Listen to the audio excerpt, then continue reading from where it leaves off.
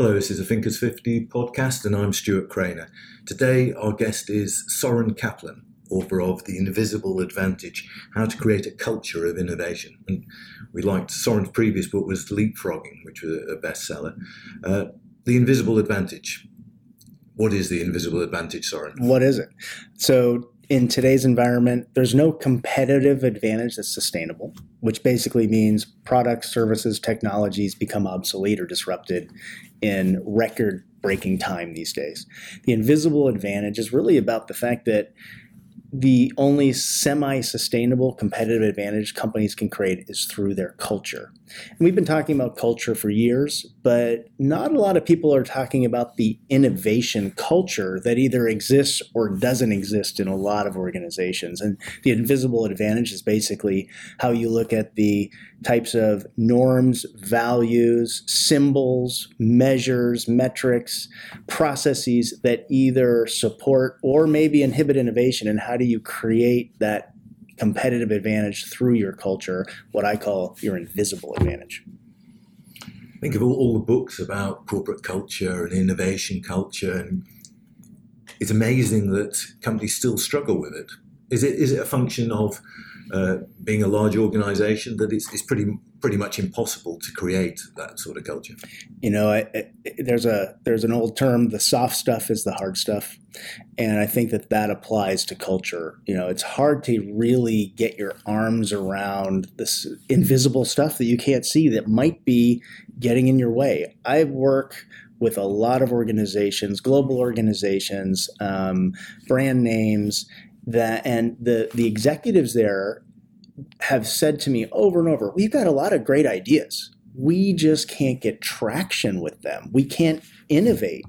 And the reason why is because their cultures, whether it's the risk-taking, whether it's the fear of failure, whether it's not being able to iterate and try things out and test them with real customers because there's too much fear about what a real customer might think if something's not fully baked yet. There's a lot of things, both formal that you can actually change and informal that take time to change, that can either get in the way or can be real assets to innovation and business growth. And presumably attitudes differ from culture to culture. I mean, the attitude to failure, for instance. I mean, I'm British and we don't really like failure, though we do encounter it as much as anyone else. Whereas American entrepreneurs seem to embrace failure as a kind of badge of honor. That's a great point. So we are currently sitting in Silicon Valley, the epicenter of great failures, but also great successes. And every country can have regions that are more amenable to failure than others. Every organization has subcultures. So certain departments, based on the kind of tone that certain leaders and managers set, can have different tolerances for supporting or inhibiting innovation, and whole organizations can as well. So culture is one of those things that if you start to understand it, you recognize and see how it's being created and shaped every single day by every single big and small thing that leaders do as well as the employees are doing that creates the environment in which people are working and innovating or not innovating. I suppose the thing about culture, what's frightening about it if you're an executive or CEO, is that changing it just seems a mammoth task. And I presume, in your view, it is a mammoth task, but it is doable and achievable. I've worked with some executives who have basically forbade anyone to use the culture word because it's so daunting to them. And the good news is that you can actually move the needle on culture by doing a few simple things. And that's what I've spent the last few years really delving into. How do you create an invisible advantage? You can look at the stories that leadership tells and be very explicit about the success stories as well as what you're talking about in terms of the failure stories, because every one of those stories represents norms and values of what is important to the organization. And if you're talking about the things that stifle innovation in ways that stifle innovation, you're not going to get it. You can change your metrics. So you can decide to measure people and things that will give you innovation. So revenue from new products or services or business models introduced in the last 3 years. If everybody's focused on that, you're going to get more innovation because you're measuring your revenue based on the things you've done recently. So there's some kind of hard things and some very soft things that you can focus on. And well, the obvious thing is that culture applies to all organizations, and an innovation culture is something that all organizations, if they're a hospital or a company, it's something they all aspire to. The way I look at it, every organization has a culture, of course. Every organization has an innovation culture. Some are more robust than others.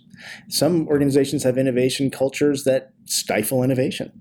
Others have that support. So I think that the opportunity for executives and leaders is to, number one, recognize culture is a task of leadership to manage, and that there are very simple and practical things that can be done to move the needle on culture. Yes, it might take time, but there are also things you can do for some quick wins that allow you to then create a snowball effect by telling stories about some of those quick wins. And examples of that include there's a big insurance company I've been working with.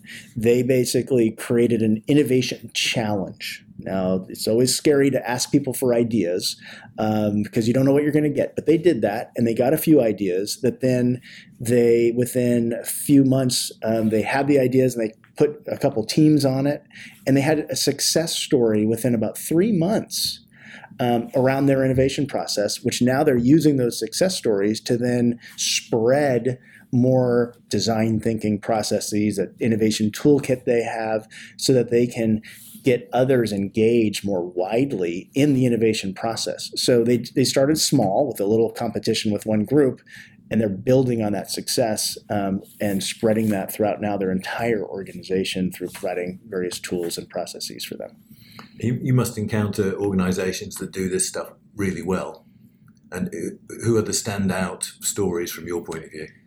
So, you've got different, so it's interesting. I actually had a client ask me, he said, what is the one company that just has it right?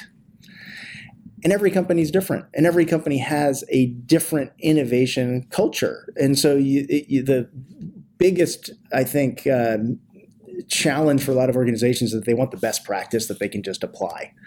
But if you apply best practice that doesn't fit your culture, you actually might reverse the innovation.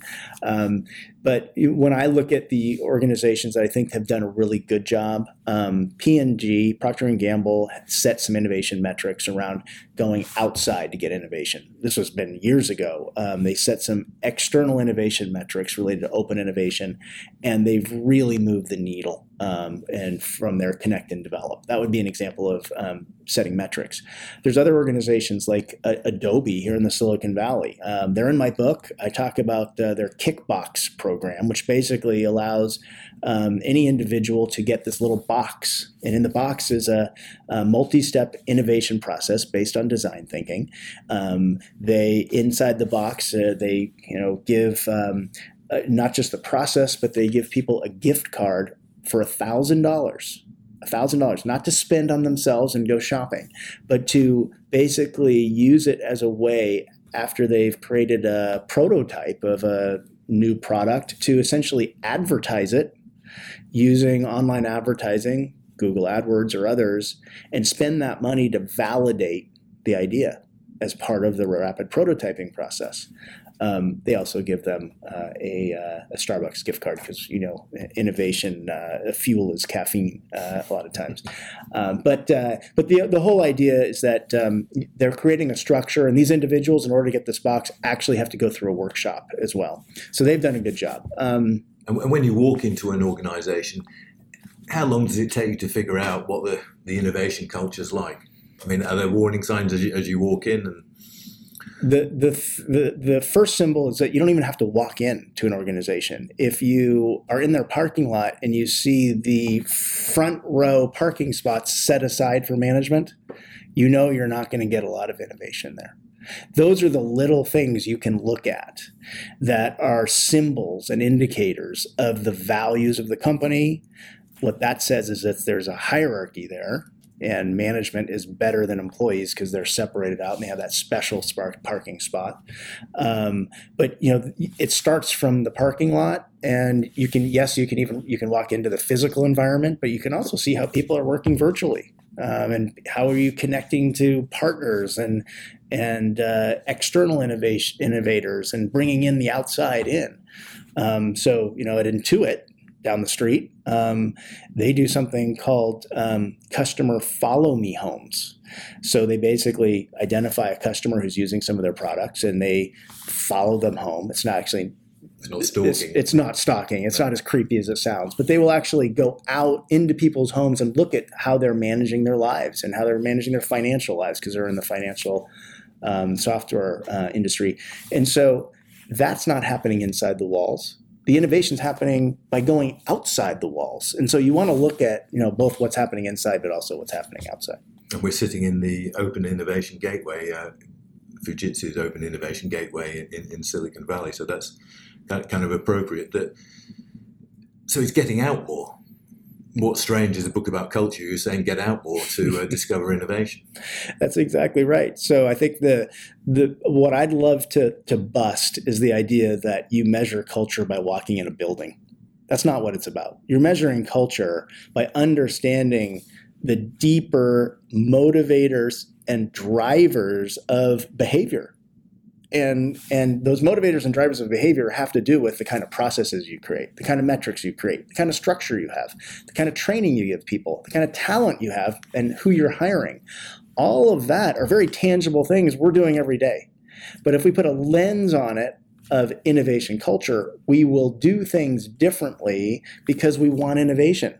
And if we're on automatic pilot and doing things the same old way, we may not be, there's a term, garbage in, garbage out. There's also nothing in, nothing out. If you're not conscious about what you're doing, you aren't necessarily going to be consciously creating an innovation and growth strategy. So that's how I look at it. So in some ways, the mistake we've made about culture is to treat it as a superficial thing. So it's kind of a paradox in your argument. I think that's true. I mean, we think about culture because it's so hard to understand and really define and get our arms around. We treat it as superficial, but it actually is. It underlies whatever everyone's behavior. Culture underlies everyone's behavior every day, and so we can either decide to look at it as something tangible to be managed and orchestrated. I don't even know if you can manage culture. You can orchestrate it, you can steward it, or you ignore it, and then it kind of plays out. And where does this research lead to now? Because I know you're always collecting examples and building on ideas. Where does it go next, do you think? So ideas are one thing. Innovation is creating value from ideas, and I wanted to apply the same principles to my thoughts in my book. I believe in what I've tried to create is a framework and very practical tools so that anyone can quantitatively and quantitatively assess their current culture, figure out where the innovation inhibitors are, those invisible inhibitors to innovation, figure out what the opportunities are, and define I call it the invisible advantage map, that is basically a roadmap to helping figure out what levers to pull to get more innovation, get more products, get more services, get more business model innovation, and get more business growth. And do you think Silicon Valley understands culture in a way that you don't encounter elsewhere? It's fascinating because I think Silicon Valley lives innovation culture better than most other regions in the world. Yet I don't know necessarily that you could go in and survey people in Silicon Valley and have them be able to articulate their innovation culture in a way that has deep self-awareness, because it's just how things, that's what culture is. It's just how you operate. It's how you operate every day. And I think you can kind of talk about some of the explicit things that happen here in terms of all the networking, all the funding that happens through venture capital. But I also think that sometimes, culture is about the norms and values that shape behavior. And so it's not always easy to say, here's my norm, here's my value. And I think that, but I think that those norms and values that exist here do promote innovation, definitely. Soren Kaplan, thank you very much. A real pleasure. Thanks, Stuart. Thank you for listening. That was a Thinkers 50 podcast.